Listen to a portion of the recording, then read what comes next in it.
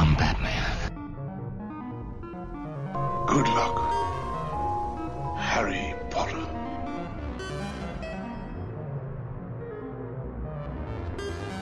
Well, cover me with eggs and flour and bake me for 40 minutes. Hello, and welcome back. I'm Bav, I'm Fluff. and this is Screen Masters, episode 3. Oof, 3 in already. I know, 3 already. You know, we're still here, we're still doing it, we're going to carry on. You can't stop us. People are listening. People we actually know have listened to these. That's very true, but the key words there are people we know. True. Have pity listened. True. But hey, as we said in I think it was the first episode or the second one, I will accept a pity listen. Mhm, I'm quite sure. happy with a pity listen. That's all good. But welcome back, and today we are, for our main topic, going to be discussing the Dark Knight trilogy of films by Christopher Nolan. But before we do that, we're just going to say hello and reacquaint ourselves, as it's been a couple of weeks since we have properly discussed all things. So, Fluff, how you doing? I'm all right. Yeah, a little bit hoarse today. Indeed. But Keep the neighing we to a shall minimum. plough through all the same. You know, it's fine. It's fine. is. Got plenty of water sat beside me, Indeed. so I'll be fine. I believe it comes out of taps as well, so if you run out of the bottle, I think we can get some more. That's fine. I think we bought some Coke as well. So That's Coca-Cola. Coca-Cola. Let's not be clear. Yeah, the bottled stuff, the good stuff. We the figured good a stuff, treat, glass bottles, no a treat, less. a treat for Exactly. for the session. So, what you been watching? You seen anything good? Yeah, I think there's one thing we've both seen. yes, Quite no, good. no, yeah. We'll cover that. We'll cover that straight off then, which was Spider-Man. Indeed, the new Spider-Man Far the new From Spider-Man Far From Home, which we did sit down and watch together. Home. And that was a couple of weeks ago now. And Eva came with us as well. That was her Yes, first one. yes. That was her My first goddaughter, live your one. daughter. Yes. That's the first one she's seen in the cinema, because we've been watching them all at home to catch up, so that she could. Oh no, Endgame was the first one she saw in the cinema. Actually, we got in time to watch Endgame. We caught up for Endgame, and then that was the first one she's seen with you and me. It was nice. She was thoroughly enthralled. I think Mhm. just as much as we were. I found that when she was watching them, though, like some of them, she had a lot of questions about, Yeah. and how things worked, and who people were, and alien races and stuff. And actually, Homecoming, when we got to it, the first one was she didn't ask any questions, and I just think it's because it's that much more relatable. Mm-hmm. Because he's just, in the first one particularly, he's just a kid in high school, trying to be a high school kid. Yep. And that very much carried through to this. Very much. He Loved just it. wanted to go Loved on his it. school field trip Yeah. and tell the girl he liked. Loved it. Liked her. Absolutely loved it. It was much better for me than Homecoming. Don't get me wrong. I enjoyed Homecoming very, very much, and I I thought think I'd agree with Tom that. Holland was very good in both. Most definitely. This just added a little spin. Again, even more pushing Spider-Man a little bit more out of his comfort zone, out of the city, Yep, absolutely. bringing Nick Fury and such like people. We won't say too much. For I those of you suppose we who still need to be careful about spoilers, those of you don't we? who haven't seen the film, Yeah. as always with a Marvel film, ensure you stick around for the end Oh, yeah, credits. more than very, very much so in this More case. than ever. Very much so in this case. But yeah, I would say that Jake Gyllenhaal did quite well. Considering I'm not a huge Jake Gyllenhaal fan, I'll confess that. But he did a very good job of Mysterio. Again, as a comic book fan, you kind of see some of the parts of it coming anyway, but there was so much to enjoy in that film. So much to enjoy in that film. Cannot wait for it to hit the Blu-ray version that we won't pirate. We will certainly buy. And yeah, I can't wait. Yeah, same here. I very much enjoyed it. Again, we don't want to say too much, I guess, No. because No. spoilers. But the villain's one of the better ones for me. Most definitely. I liked that his motivations were a flip side of a coin that's explored in the film. Again, I'm trying not to say too much, but The throwback to other films, the interactions of different characters from those films. So you're Yep. covering oh yeah, the absolutely. Marvel the nice of the last callbacks, 10 yeah. years and various characters there. Brilliant. Absolutely. Yeah, it was, loved and I've since learned as well. If I don't think this classifies as a spoiler. If it does, I'll cut it, but I don't think it does. The number plates in the film all reference key issues in Amazing Spider-Man. Oh, okay. I noticed as we were watching it in the cinema for the first time. I noticed when a car pulled in, it said AS. The number plate was ASM, and then like 3 numbers. I was like, oh, I bet that's an important comic book from Amazing Spider-Man. And then I found the video online, and they are. I'm sure and we have a it's certain friend who would know these by heart as well. Exactly, but it's the origin issues of the four, the characters who the four elementals are based on. I see. And again, I don't want to say any more than that. No, really, and I probably shouldn't. But there are Easter eggs all over it. Yes. If you look for them. Yes. So yeah, no, thoroughly enjoyed that. I think we will move on because otherwise we could sit here and exactly, probably talk about Spider-Man for the next into 10-15 minutes. Bad stuff. So other films, Interstellar, which I borrowed off of you. Indeed. Hadn't watched in a while. As soon as we discussed Nolan last time, I was like, I haven't watched Interstellar in so long, and I really enjoyed it. I've got to say, it's one of those films where I'd only watched it once, or maybe twice after the fact when it came out. But the story is fantastic. The acting is. I mean, I'm not a huge Matthew McConaughey fan. I'm not going to say he's a lead for me, but the beautiful cinematography. No, he's just Wally Pfister. I mean, Always. come on! You look out at the stars and you just think it looks absolutely incredible. The ingrained bit a little bit later on. Again, I'm not going to say too much because for those of you who haven't seen Interstellar, by all means go and watch it. It's another Nolan film which you will thoroughly enjoy. But again, later on, where they go into the black hole and everything involved in that, just the intricate details, fantastic. Yeah, it's based on the theories of Kip Thorne, I think it is, on what would happen when when you meet a black hole and go into a black hole. For me, it really, it made me cry because of the daughter angle and that whole, the distance that's created with them. I think I can probably get away with saying it that way. Yes. There is a distance that's created between the main character and his daughter, and being a father, that sort of decision and what led to him deciding to put that distance between them just broke my heart. That you could think, yes, because I would think as the father, oh yeah, but this is what I've been working towards. I've got to go and do this. But then one tiny thing means that this massive distance is then created that can never be made back. Yes. You can never make that distance back. No. And coming how that full comes circle back. as well, in the sense of the storyline and the narrative of the story and time, space, etc., etc. That all coming full circle. I can appreciate that. Yeah. So it really hit me with that part. But yeah, I do love that film. I'm gonna watch back some other Nolan stuff after watching all this Dark Knight business, and I think. We'll look at doing I'm veering on the side of saying it's my favourite, but I right here now, if I was asked to pick my favourite Nolan film, I think it would probably be Interstellar. So yeah, it is a good one. A slight change of pace, but I was watching. There's too many Erms. There's some more Erms. I'm going to do some. I'm trying to hold those back. I know. I've just caught myself doing it, and now I've made it worse. So I was perusing the old Flicks of Net the other night. Flicks of Net. The Flicks of Net, which, as usual, we'll say we are nowhere endorsed by, but is. I've been using the Amazon as of late, but we'll get to that in a future. See why that is future shortly. one lately. But yeah, I came across this time travel film called See You Yesterday, which is a Netflix original. Yes, I've seen them. And obviously, it stands out a little bit because of the cast, because it's a young black cast. And to be honest, when I thought about it afterwards, and I was talking to the good lady teacher indoors about the film, I think there's one like white Caucasian role in it that is a speaking part. I can't, because everyone's either Puerto Rican or there's a Latino contingent or there's the Jamaicans because it's set in Brooklyn. So there's a lot of mixtures of different black minority. culture and different black cultures mixing together. And like I say, then with some Latino Mexican elements and Puerto Ricans and I found it really, really refreshing to watch that. And you just, it's the kind of thing that I watched and went, why isn't it more like this? It's almost like with Black Panther. You think, well, there's all this talent. Yeah. Why aren't these people in more major roles? Yeah, I mean, it's we're getting a prominence of some of these individuals now. They're higher profile. We're getting better films out. Most definitely. It's one that I've seen the Flicks of Net trailer, but I haven't got round to watching. It is really interesting because it is just a Back to the Future basically type of story. but something goes wrong on a jump back. Something goes wrong, which causes them to jump back to try and fix it.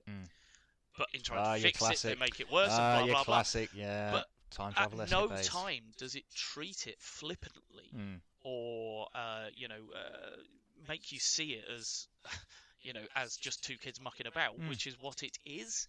But they just aren't thinking about the consequences. But there's an awesome character arc for the lead girl in it. She's amazing, and I really wish I'd written her name down now because I feel bad. But she's incredible. I've not seen her in anything before, but she's so good because she does play this. She's being a stupid kid basically, and you can't get on board with her to start with. Yep. And then when the thing happens that means they've got to go back in time, you really start to empathise with her, but she's still not thinking properly. So you it's emotion, not logic. By exactly, that point. and it's the old coming of age as well. Sure. Little bit. Yeah, She realises she's got to grow up. She can't be this irresponsible with her actions, and with it comes back to she's got the power.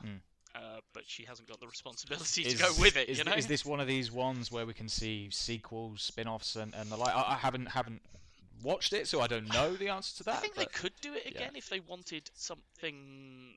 I think you'd just be. No, I think you'd be extending a story that doesn't exist. Okay, so it's a standalone because it brings itself to a conclusion. Okay, that's there, which is nice actually. And bit again, refreshing. it's an emotional conclusion because the conclusion they come to is not what you might be expecting. Yeah. And so it packs a punch, and it's really heartfelt when it happens. Good stuff. No, because I'd watched Interstellar. Another one I'd not watched in a long time is one of my all-time faves. I absolutely love this film. It was The Martian. I was just in that. I was in that space. I'm gonna science the shit out I of was just in that space zone at that point, and I loved it the first time I saw it. It's just so good. It's so good, so good. And again, it looks incredible. I've got it. I haven't watched special features on it, and after doing all this Dark Knight stuff and watching loads of the special features on the Blu-rays, to find out how much of what they did was real and things like that, and how they accomplished some of the stuff they did in the films.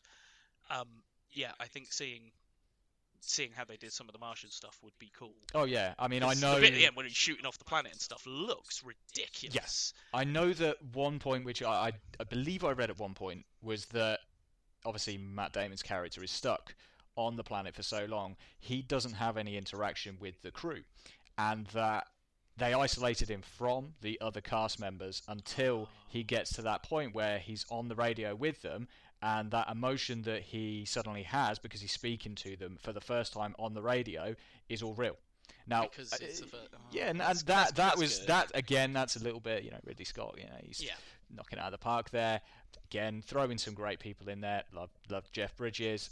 Love a bit of Donald Glover as well. Love that good old Childish Gambino. And it was just fantastic. What I love about it as well is the fact that in one of my favourite series, which I've said to you 1,000 times, The Expanse, they have a little kind of throwaway, and there's a ship which is called the Mark Botany, and they kind of play off of the fact that it isn't necessarily within the same universe. Show or in the books? It's in the books. It hasn't, as far as I'm aware, been referenced in the TV show at this point. But again, there's that little connection. That's cool. Loving The Expanse as much as I do. If you haven't watched The Expanse, please go and watch that. The new series will be up in November. And you find it on Amazon Prime. Actually. Yes, Amazon Prime. Netflix. Thank God that Amazon Prime picked that up. I was so ecstatic when that happened. So again, just in that space thing, so then that took me back into, I haven't seen The Expanse for ages. So I just kind of went on a bit of a space binge for the last few weeks. So moving on to our main discussion point of this episode, which is the Dark Knight trilogy by Christopher Nolan. I'm Batman. Encompassing Batman Begins from 2005, The Dark Knight from 2008, and The Dark Knight Rises from 2012. God, it makes me feel old. Oh, doesn't it just, mate? Doesn't it just? Makes me feel old. So, for any that aren't aware of what situation we were in 2005, let me recap you a little bit. Oh, we're going history lesson as well. A little bit. Okay. I'm not spending huge amounts of time. That's fine. Just to anyone who doesn't know where it came from. Yep. Because there may be people listening to this who have only seen the Dark Knight trilogy and have only heard of the ones that came before. But essentially, in TV, we had the old camp Batman of the 1960s, wasn't it? Adam West. And then, well, let's face it, on TV, the best stuff was the animated stuff. Yeah, well, most definitely. We'll Which talk about that we will another talk day. about that in a future podcast. So yeah, before Mr. Nolan came to us, we'd had in '89, I think it was Tim Burton's Batman with Michael Keaton and Jack Nicholson as Joker, which I think is a great film. Still holds up. Yep, I think it looks really good in this day and age. Then he did Batman Returns. I was going to say Dark Knight Rises for a minute. Batman Returns, which had the lovely Catwoman in. Which at that point, I actually watched it and thought, yeah, a solo Catwoman film would be alright.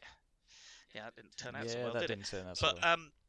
and then unfortunately, because merchandising, as far as I'm the aware, Schumacher era. Oh god. because the first two Batman films were 15s, Warner Brothers couldn't sell enough kids' toys. So we handed the reins over to Joel Schumacher, Oh god. who created what I like to call the Neon Nightmare series, because that was very quickly what the palette changed to, from the dark, dingy Gotham. The thing is, you look at the cast of who Two-Face was. Tommy Lee Jones. Oh yeah, fantastic and actor. Carrey as the Jim Riddler, Carrey as the peak Riddler. Jim Carrey Peak as well. Jim Carrey, like the peak of his career. You betcha! Soon my little box will be on countless TVs around the world, feeding me credit card numbers, bank codes, sexual fantasies, and little white lies. Into my head they'll go. Victory is inevitable. For if knowledge is power, then a god am.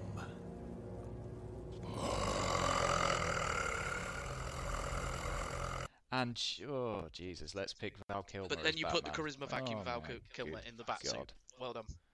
Yeah, no, I you know what? I convinced myself that I like Forever, because at the time it was the first Batman film that I, saw in the cinema and got involved We were in, young and at obviously that point there were enough kids' still. toys Yeah, and of course. stuff. Yeah. So I do hold that fondly. I'd never defend Batman and Robin that came after it. Good God, a no. billion Good God, no. years. I don't think I could watch that more than... I think I went to the cinema, watched it, and even going out of it as a kid, I went, that was just unbelievably It's shit. awful. Like, I think about the clip that we're going to play, and I'm just not sure which horrible Arnold Schwarzenegger pun I want to go with. Oh, of course. What I might actually do is what Wayne did for the Line of Duty one, where he just played Hastings, saying bent coppers loads and loads of times, which is hilarious. I might just go for all of them. The Iceman cometh. I'm afraid that my condition has left me cold to your pleas of mercy. In this universe, there's only one absolute. Everything freezes. You are not sending me to the cooler. What killed the dinosaurs? The Ice Age! Can you feel it coming? The icy cold of space. Ah! After you're frozen, your icy tomb will plummet back to Gotham. Freeze well. Stay cool, bird boy. Like a super Try and have a super of melee. all the puns. It'll probably take about 3 hours. Oh, have fun, Wayne. Most of the runtime is Arnold Schwarzenegger puns. But anyway, and we left Batman there because, the bat nipples and everything else, and I don't want to talk about the other stuff. No. But then came along Christopher Nolan, who wanted to make a gritty and grounded Batman that was more key to us. He looked back through the texts and he decided he liked Year One. And Batman Year One, the comics by Frank Miller, that wasn't it? And he liked the origin story in there and decided he wanted to make that origin story. And you go into it, and who wanted an origin story for Batman in 2005? No, we want flashy Batman with all of his gadgets and this, Well, that, and the other. We want peak Batman. Yeah. And so I was really, I wasn't keen going in. No. And the first time I saw it, I was like, well, it's better than the last one, but See, I've just watched an origin film again, so now I've got to wait for the next first bit. time I watched it, I was like, wow, honestly, wow, really, really surprised me, because it was one of those ones that just came out of nowhere. It wasn't like we've got so many superhero films now. The fanfare before they even come out is immense. Knew Nolan beforehand, seen a few of the films, etc. Knew of Christian Bale beforehand, seen him in a few things. Obviously, Liam Neeson had been in tons of things. Knew Michael Caine. So the cast was well rounded. Knew a good chunk of them, but this wasn't getting the fanfare right out of the park that you would have expected. Now, though, you look back at that, I mean, come on. Yeah, and I mean, this is the thing to remember in hindsight, is that Begins was not...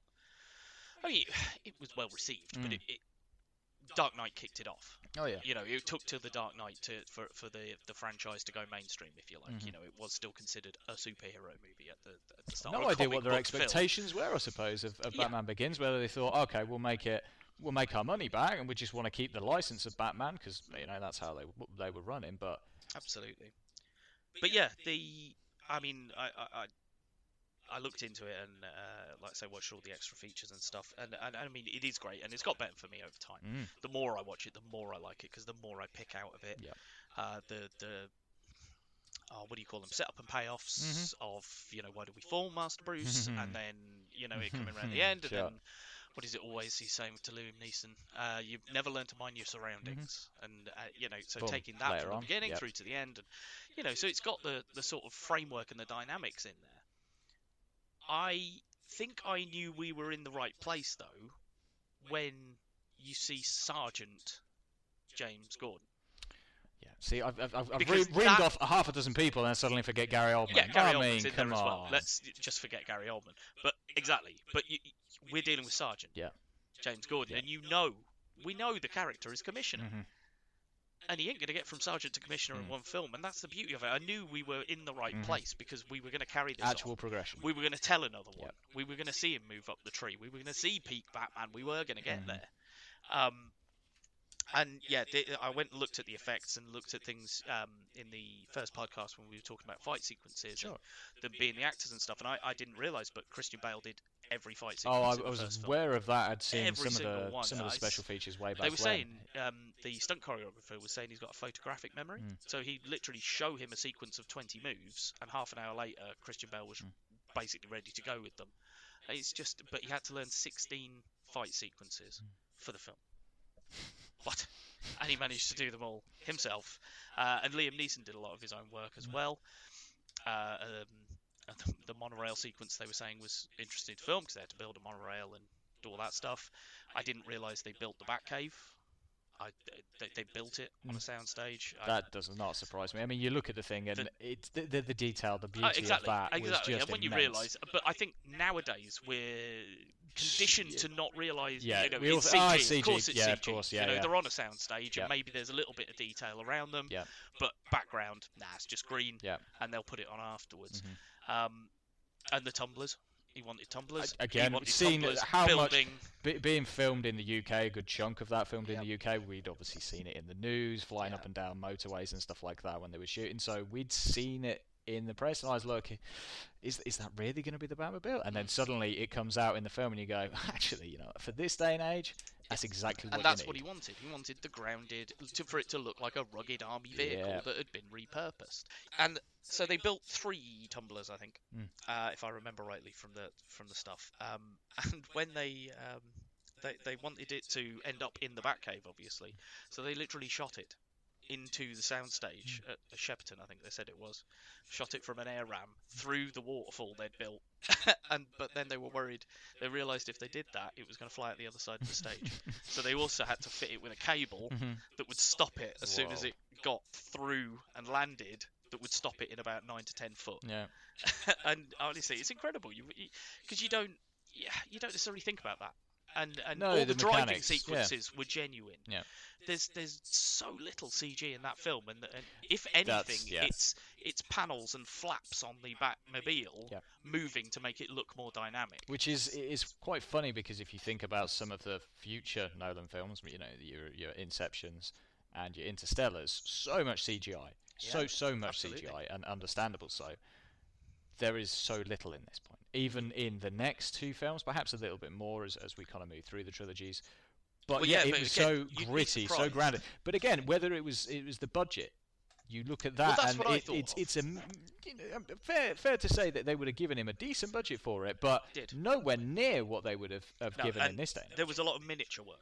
Yeah. That he didn't want to do, because Chris Nolan, again, from watching this, he wants a practical effect if he can get a practical effect. He wants to use visual effects to enhance if he needs to, like I say, moving the flaps and panels on the Batmobile to make it look more dynamic as it's driving. But he wants the Batmobile to be real. He wants the driver to actually be driving it and pulling in and out of cars and all that sort of stuff. So yeah, I that one set the stage for me. And that was where I knew we were going to be in good hands. And then, of course, you get the lovely little tease at the end with the Joker card. Which, again, being the comic book fans we are, we knew was coming. We knew that they were going to do that. Gordon by the end of the film. So, again, we're one step closer. We've shown that. Yeah, I'll look into You've it. really started I'll something. look into it. Oh, we Exactly. better have to. Ooh, we want more. We and want that more. was, like, for me, that was the equivalent of the Avengers tease that we'd get about 3 years later at the end of Iron Man. Yep. Like, how good was that one? Yeah. But yeah, so we then moved 3 years down the road, and Begins was a success, as we say, and so they wanted another one. And this time they upped the budget. Of course they did. So, Mr. Nolan could go a bit more crazy. So, the stunts in this one, alright, let's forgetting the stunts for a minute. The film itself is, for me, about as perfect an example of what it is setting out to be as you can possibly find. Yep. I was making notes for this film, and I don't think I've written a negative aspect, because I honestly cannot see them. The only negative aspect for me, and I will by all admit means, to it. because I think I'm just in love with Yeah, this no, film, that's and I don't think I completely can see it objectively. understandable. The only negative for me, and I will wholeheartedly admit it, is that I'm not against Gyllenhaal's, by the way. This is nothing. But I wasn't a huge fan of Maggie Gyllenhaal in this. I really would have preferred if Katie Holmes would have returned for this one. Now, whether I've just got a bit of a crush on Katie Holmes, that may be beside the point.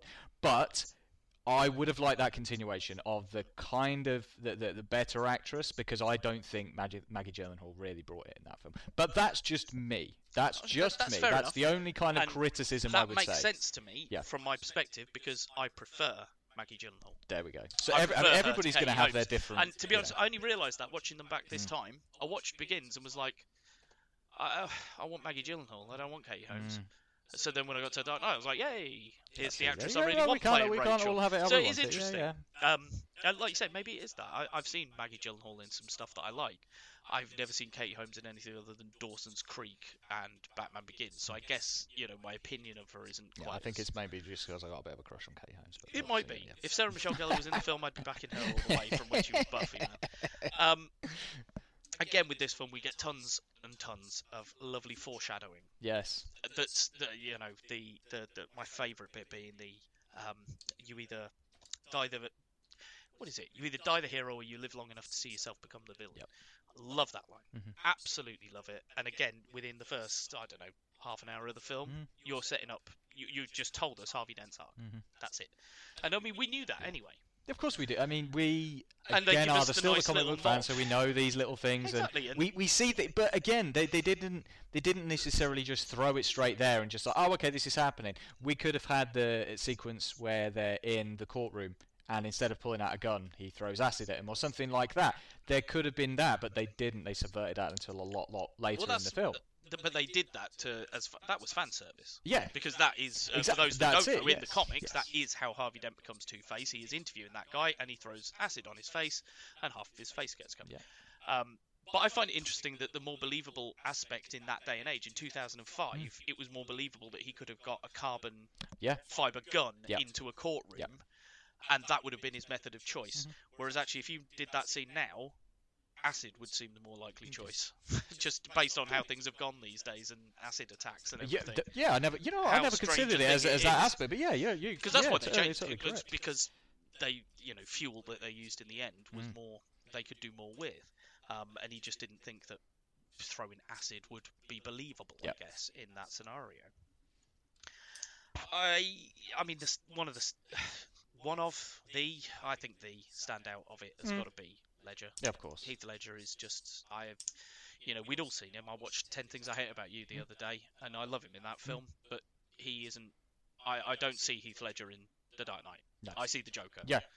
And I see Heath Ledger in A Knight's Tale, and I see Heath Ledger in Brokeback Mountain. I was just going to say, The Knight's Tale, which I think was one of the few films which was out when we started working together at the cinema. Yeah, way back when. Eddie and him and... Yeah. But yeah, that's when I see Heath Ledger. And I never see Heath Ledger in the dark. No, you know, the just- licking his lips, yeah. the Every ticks in his mannerism, eyes. every little I mannerism. noticed Yeah. his fingernails this time in the interrogation sequence. His fingernails are really, really long and chipped and cracking and dirty. And Yeah, even through interviews pre and kind of post the film, and after he passed away, I think we were all aware of the fact that he'd taken this role utterly seriously. That he was went a bit method with it, as far as I just understand, to didn't say he? the least. The bit that completely, I mean, you get it right from the start.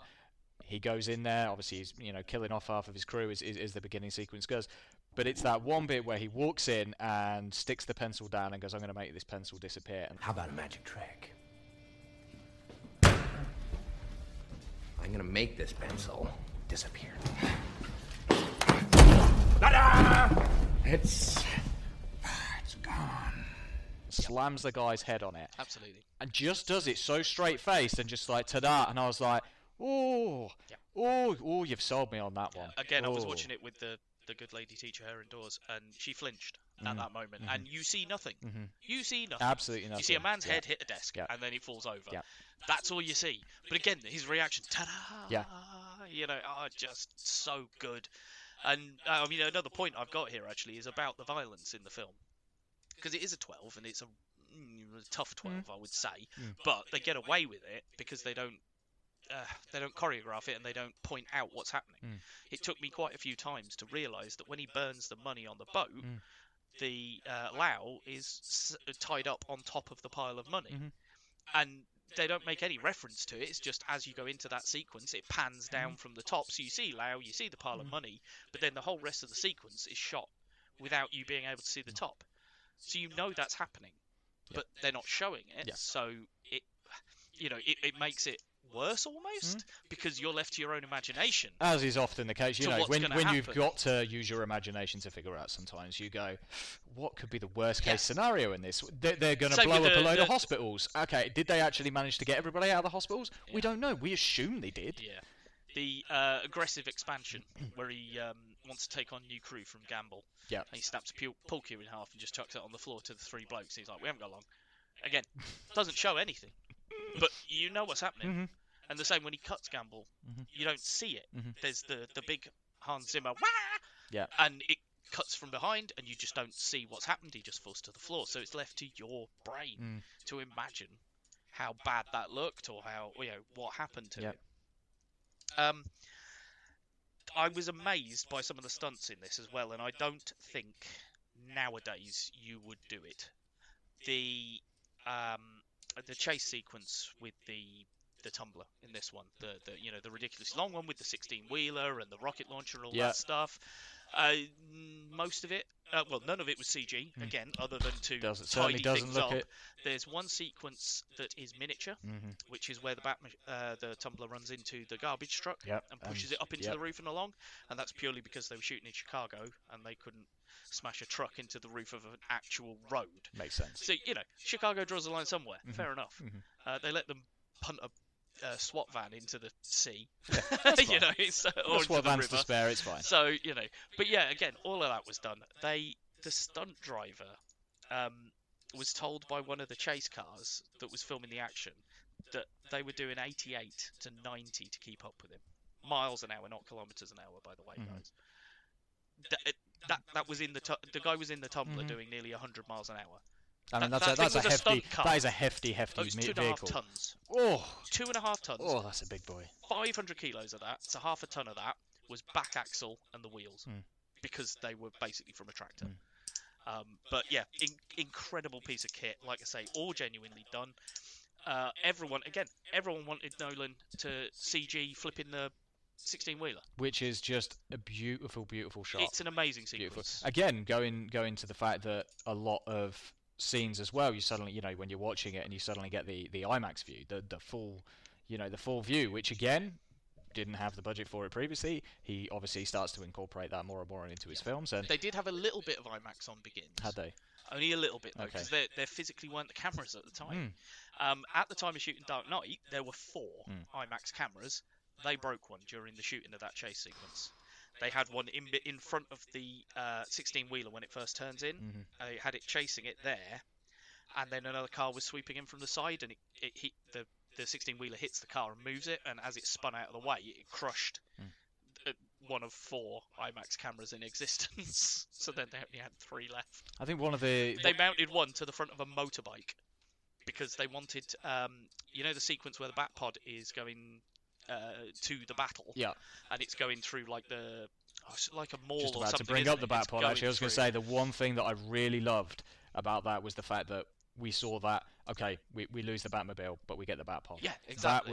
That was absolutely fantastic. Just turning that and then flipping down. Exactly. Brilliant. Absolutely great. beautiful. Because, again, it's just a beautiful, slick, smooth-looking machine. Mm-hmm. And again... And it's believable. Exactly, within the world. Exactly, precisely. And again, listening to the stuff, Nolan wanted that. Yeah. He was like, well, if we're going to have the Batpod, these front 2 wheels have to be the wheels. Mm-hmm. So you have to figure out a way to get it out off those 2 front wheels, and then we bin the rest. And yeah, that's where it came from. There was a French bloke they brought in to ride it, because you didn't sit on it, you lay across it, and had to use your weight to move it side to side. Well, I mean, I think we see that a little bit more when we see Anne Hathaway kind of riding it a little bit more in the next one. Oh, have they? They rebuilt it and made the chassis out of aluminium instead. Okay. So that it was a bit lighter, so that she could do it. But I mean, she never drove it in the sequences. It was a female stunt lady. Okay. Again, I can't remember her name. I can't remember any of the stunt people's names, to be honest. They were all incredible, and I really should have written them down. But yeah, so they did make changes for that. But that 16-wheeler bit, in the middle of Chicago, they were allowed to fire a gas ram out the bottom of a 16-wheeler and flip it fully on its head. It's a beautiful, beautiful shot. It just bush. And again, there's a bit in that sequence that tells you about Nolan's methodology as well. Do you know the bit where the helicopter comes in? Yeah. Well, he knew he couldn't crash a helicopter. Practical effect. So they have the helicopter fly in, fly down, so the opening shots are real helicopter. When it hits the wire, and as it's collapsing and coming to the ground, it's CG. But he then got them to get a wreck of a helicopter, Stump it there. set it on fire, and drag it down the road towards the truck. Yeah. So when the truck smashes into the wreckage of the helicopter, that was genuine. Because his methodology was, if the lead-in and the exit from the sequence are practical effect, even though your brain will get distracted very slightly by the visual effect, you should get brought back into it again for the end sequence, because the sting in it is genuine practical effect. And, I think that works really well for it. Yeah. I think one of the, touch on the science of the film a little bit in terms of the mobile device, the sonar that they use. Oh, yeah. The only reason I'm going to kind of mention that is because you laugh, but the realistic applications of that kind of technology in this day and age is actually quite astounding. And that we probably could have that technology if we actually thought about it. For all we know, it's out there. But again, that was one of those kind of plot points, as you said before, set up and payoff. We had that a little bit before. Yep, with the trip to Hong Kong. Precisely, and then later on, that suddenly becomes an integral part of the plot. So again, that was another little point that again, he just introduces things. I think going back to Batman Begins just very briefly, they kind of mentioned it was kind of a throwaway thing, very much at the start of the film, that they'd lost one of their prototypes, which turns out the microwave to be the exactly. And those little plot points where you just kind of sometimes you just dismiss that and think, oh, that's just part of the that's nothing. No, it all means something, and that's something that Nolan brings to the table. Everything means something. Yeah, absolutely, I totally agree. And I think you can probably say that he wrote the screenplays for all 3. Co-wrote the screenplays for all 3. Begins was co-written by David Goyer, and the other 2 were co-written by Jonathan Nolan, his brother. So yeah, I think that shows through. So after this one, we sort of went into a lull, didn't we? Well, because Nolan wasn't really very keen to come and do another. No, I think, as far as we're aware, that's what the stories were at the time. I think also the impact, genuinely the impact of Heath Ledger's death probably weighed heavily on him. I would have thought so, yes. Massively. I would have thought he probably blamed himself, even though he shouldn't, because he was in charge of that character, and, he'll be feeling like he should have spotted signs or whatever. Again, it may have been a case that he'd had a third film planned with the Joker being a part of that, and that, you got to throw that out the window at this point. Absolutely. Yeah. I remember making jokes with you and another one of our friends about, we would joke, how long is it before Warner Brothers just backs that truck of money up to his front lawn and dumps it? Yes. So that he'll come back for another one. And obviously he went off and made Inception Yep. in 2010 in the middle, and then he did come back and he did Dark Knight Rises to finish the trilogy. Now, this is the one I'd seen the least, I think, and I don't remember it fondly, and so I went back and I thought, you know what, I'm going to watch this, and I'm going to give it a chance, and I'm going to see what I can do. And unfortunately, I started writing notes, and a lot of them are negative. I feared that you might have said that. Through doing this, I've worked out why. Mm. I mean, take the opening of Dark Knight Rises. That's one of the most incredible opening sequences Very much so. I've seen ever, probably. And again, the effects in that are ridiculous, and I shall go into them in a bit. But you open really well, and you've got bloody Bane and Tom Hardy, and he's being cool and Bane, without loads of pipes and stuff. Well, a little bit, but not over his shoulders and stuff. Yeah, the whole like Venom Bane. thing has obviously Exactly. gone by for that. And I like that. You just no, I just want you to be a big bulky bloke. But yeah, I as you go through it, it is. There is a lot in there. For those of you who can't see, he literally has about literally got pages and pages of notes. 5 pages of notes. I'm really Full sorry. 5 A4 pages of notes here. And some of them are bad, but like the stock exchange sequence, right? They come out of the stock exchange on motorbikes. Where did the motorbikes come from? They don't enter the stock exchange on motorbikes. They're people, they're cleaners, they're stuff.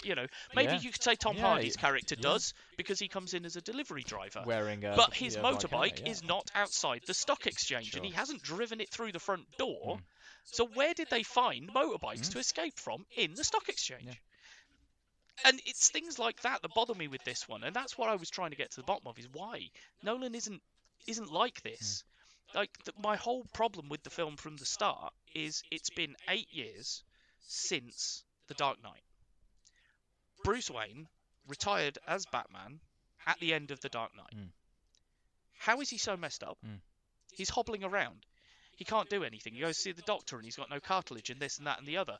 Now, that's fine if that was the case at the end of The Dark Knight, but it didn't seem to be. Yeah, he'd fallen out the window or whatever. He'd had a few scrapes and cuts and blah, blah, blah. He's taken worse hits during the course of the film. Yeah. So why was he so beaten up? That's what... It's straight away you've made me go, well, he didn't do it. Like, if he'd been crime fighting for 8 years, of course he's going to be that beaten up. I'd buy it. But your story is that he didn't. That was the thing. His beat-up state was more mental than it was physical. Yes. Is the implication, I suppose, that we were trying to take away from that. Yes, he looked physically frail. He had his beard and blah, blah, blah, blah, blah. There's nothing wrong with beards. I'm sporting a beard myself. No. But... yeah, you look at him and think, okay, you're a bit more frail, you're a bit more fragile than you were, because you've had your heart broken, because you've lost somebody you care about, because you are being looked at as the villain, you don't want anything to do with the world anymore. So you see all of these things, but yeah, no, I completely agree. The plot there. I just wonder whether they struggled this time. And from watching the extra stuff, it doesn't seem like Nolan has any less passion for it. But it feels to me like they couldn't quite get what they wanted, or they couldn't quite decide what they wanted to do with it. And like, again, my biggest problem with it is the pacing and the timing. No, the pacing is pretty bad in the film. So the film goes an hour and 36 minutes out of a 2 hour 30 runtime, something like that. Something like that. We go an hour and 36 minutes, and we've covered a couple of months, maybe. And that leads us up to the stadium sequence where Bane takes over Gotham, essentially, right? So that's an hour and 36 minutes into the film. We are told at that stadium sequence that when Bane takes the bomb, they say it's going to decay in 5 months, go off in 5 months, and he says yes, it will be exactly 5 months. So we've got 5 months at that point till the end of the film, you would assume, because it's a ticking bomb. So that's going to be the end of the film. So we've gone an hour and 36 minutes for about 2 months, not really covering a huge amount of story, because it's just Bruce Wayne pootling about. Because remember, at this point, he's just been beaten by Bane and sort of taken down to the pit. but hasn't even had his back straightened at this stage. So we got an hour left, and we're going to cover 5 months. Yep. And I thought, wow, that's really bad. And I wrote that in my notes. However, it's worse. Yeah. Because what then happens is 7 minutes after that, and I have been this ridiculous, I'm sorry, guys. You'll learn I'm a freaking pedant. But in 7 minutes, we've had the cops in the sewers for 3 months. Yeah. So 7 minutes later, we've covered a further 3 months. Yeah, What's happened? Then, because it gets worse still. 45 minutes from the end of the film, so we've covered 16 minutes since the stadium sequence. Yep. There's 18 hours left till the bomb goes off. Yep. 16 minutes! Yep. We've covered 4 months, 29 days, and most hours. Yep. You can't do that. No. It also felt for me, again, as you say, the pacing side of it, this was not much of a Batman film. He was very, very Batman's much... not in it very much. Very, very little. Even Christian Bale is not in it all that much. If you look at it, the supporting cast, I'm surprised you haven't gone through the detail of counting how many minutes he's in it in comparison to everybody else. Oh, you know what? There is a list, and it is there the you one go. that he's in it the least. Yeah, I and believe. it does not surprise me because, again, I don't know whether he just lacked the passion. There was just no spark there. There was just no... I think you know. I can kind of see why they had the problem, because if you're going to use Bane, you're going to do Nightfall, which, for the uninitiated, the Nightfall is the comic series, or the comic storyline that introduced Bane, and Bane broke the bat. Now, in the comic books, of course, what they do is they've already set up someone to take over in secondary stories leading up to the event. Yeah. So when he's gone, and while he's recuperating, we get someone else trying to fill his shoes, and we watch their adventures to keep the pace going, so that we're not just spending the next 6 months worth of issues watching Batman recuperate in the Batcave, because that's boring as that's hell. boring as shit. So, and obviously Nolan didn't want to do that, so he's just condensed everything down to about 16 minutes And because he didn't know what else to do. The thing is, I mean, I still worry about the medical mechanics of how they, lean broken on a bit back, of rope to fix your back. Sorry, I occasionally have a bit of a back twinge, but I wouldn't put myself on a rope to fix a backache. You know what I mean? No. And then, Straight, and then what suddenly does he he's do? doing Punch him in the back sit-ups. to supposedly I mean, straighten come it, on. and then hangs him up and goes, just stay there till you can stand. And then he's doing like sit-ups like nobody's business. I'm sorry, but if your back is that messed up, you can't do sit-ups. You just know. can't do it. So, yeah. So yeah, I've got a lot yeah. of negatives now. Yeah. Now, what I will say is, I did think, you know what, there's got to be more here, and I also hate the fact there's a twist at the end, because none of the others have had a twist. Well, you say there's a And twist, it's- but when I went because into I the don't film, think it's choreographed. I knew straight away. Seeing that person, I was like, well, I'm going to guess who you are. I don't think that, because it's never choreographed. She is always not with Bane until that final sequence, because I kept thinking to myself, oh, I wonder if there's hints, and she makes a decision that would go. She doesn't seem to. She seems to play what she's playing, and I don't understand why she ends up in the Bruce Wayne's house and they have a love sequence. I don't know. I don't really understand. There's a lot of why that shoehorn happens. stuff in there. But I mean, there is good stuff. There really is. I mean, let's face it. Tom Hardy's incredible. Yeah. Tom Hardy's incredible in it. I love Joseph Gordon-Levitt. Yeah, I was as just well. about to say. Yeah, And he if was they had fantastic, ever have yeah. done another one, Yeah. him taking over the reins, Yeah. bang on. I'd have been Gary on board Oldman with that, and continues I'd his have trend had as well. exactly. Gary Oldman's great, and obviously I forgot to mention in the Dark Knight bit that we do get our Commissioner Gordon Yeah. by the Dark Knight. Yeah. So then we complete that arc as well, which is another reason why that one stands out, because it is lots of payoff for things that have been set up. Like I said, there is good stuff in here. I've got a note here that says, "Holy shit, Teal'c."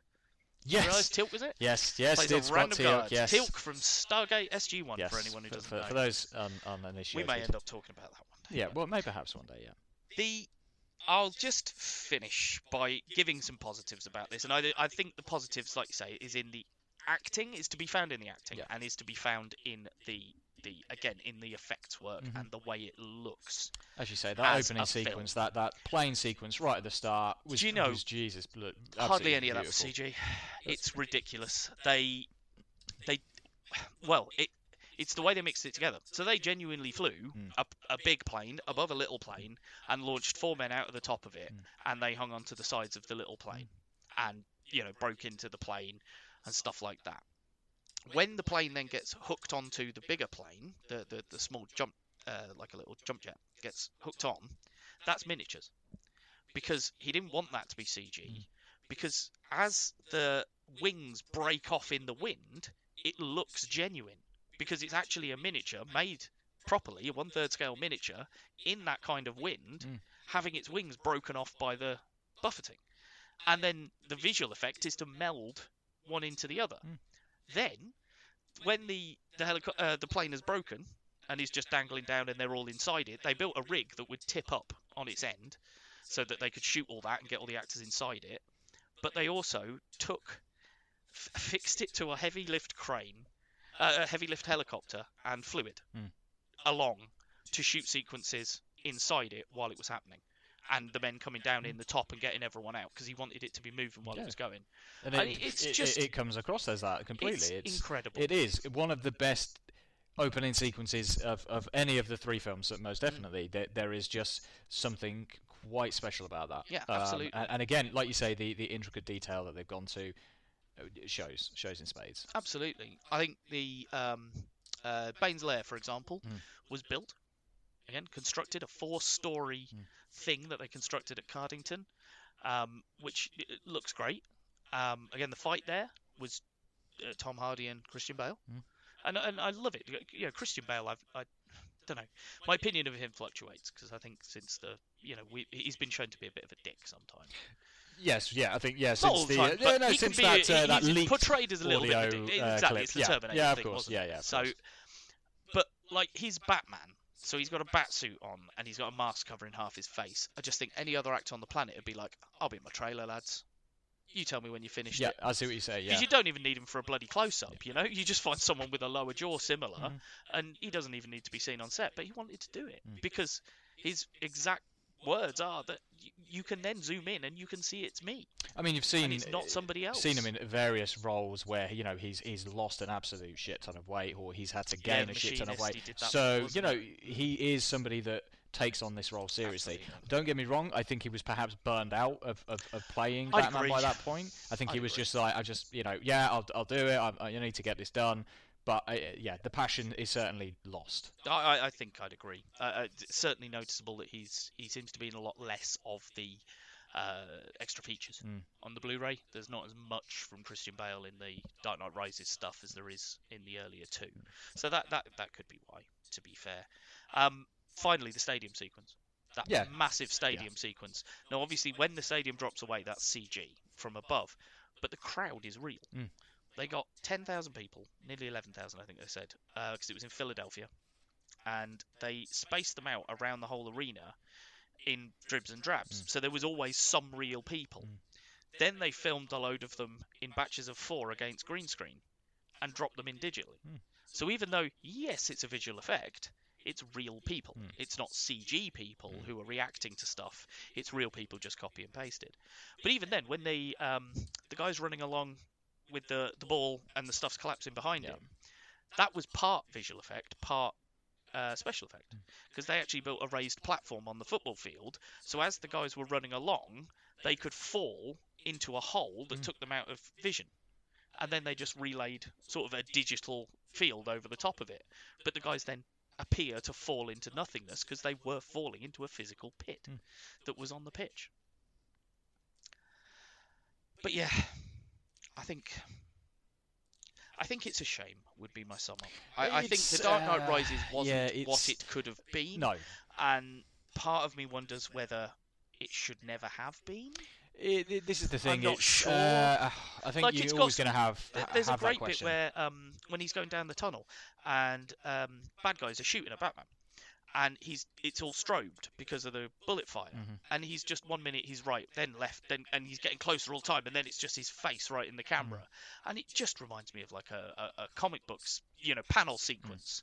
And some of that sort of stuff is excellent. I mean, you are paying tribute. You're taking that visual style. Yeah, if anything, from the it comic was books. that point perhaps where if they'd have broken the bat, as you'd said, and actually had Robin or Nightwing or somebody set up in the wings, no pun intended, to kind of fill that void. That may have been a saving grace, but I think by the end of the film, I was just like, you know what, Batman's gone, and this chapter is closed. We've closed the Batman trilogy of Nolan now. Let's just move on from it. And I was I was fine with that. Like you say, I don't know whether it bookended it as perhaps well as the problem is that after the previous film and the fanfare that was around it, the absolute acting skills that were thrown at that, it just missed that little special quality, I think. So that it was always going to suffer. It was whatever happened, it was always going to suffer. We will never know whether there could have been a third film which would have included Heath Ledger's Joker and other characters. We'll never know that. No, you're quite right. But we've got at the same time still a better Batman film than the Schumachers. Oh yeah. So that's how you got to look that's at it. it. At least we can look at oh no, we can't look back at the last incarnation of Batman being good, can we? No, we've now got Robert I suppose Pattinson. we've got well, and we have to count Affleck in that, don't we? Oh He was God! Batman. I'm not going there. I'm Didn't get his own I'm solo not film, going but he was there. I'm not going there. No, I don't think we should. Well, I think after that, ladies and gentlemen, we should call it for today. So, thank you very much for listening to us. Thank you. Wherever you may be listening, we should be available on Spotify and YouTube and Mixcloud. And as of this episode, we also have an email address that you can contact us at, should you wish to hurl abuse at us, or even better, ask some questions. The questions would be better than the abuse. Yeah, exactly. The abuse I'll send to Fluffy. Well, thanks. I'll take the questions. Cheers. But the address is screenmasters@bitebackmedia.co.uk. So that's screenmasters@bitebackmedia.co.uk, and the bite is spelled like a computer bite, not a food bite. So B-Y-T-E. And yeah, I don't think I've got anything else to say. Well, Shall we you've sign off? spoken a great deal. You've spoken I a have. great deal. I I'm have. surprised you're not out of I'm breath. looking forward to recording the second episode and being a bit more of the background. Thank you very much, guys. We will catch you on the next one, where we shall be discussing upcoming comic book TV shows. I have been Bav. I have been Fluff. And this has been Screen Masters.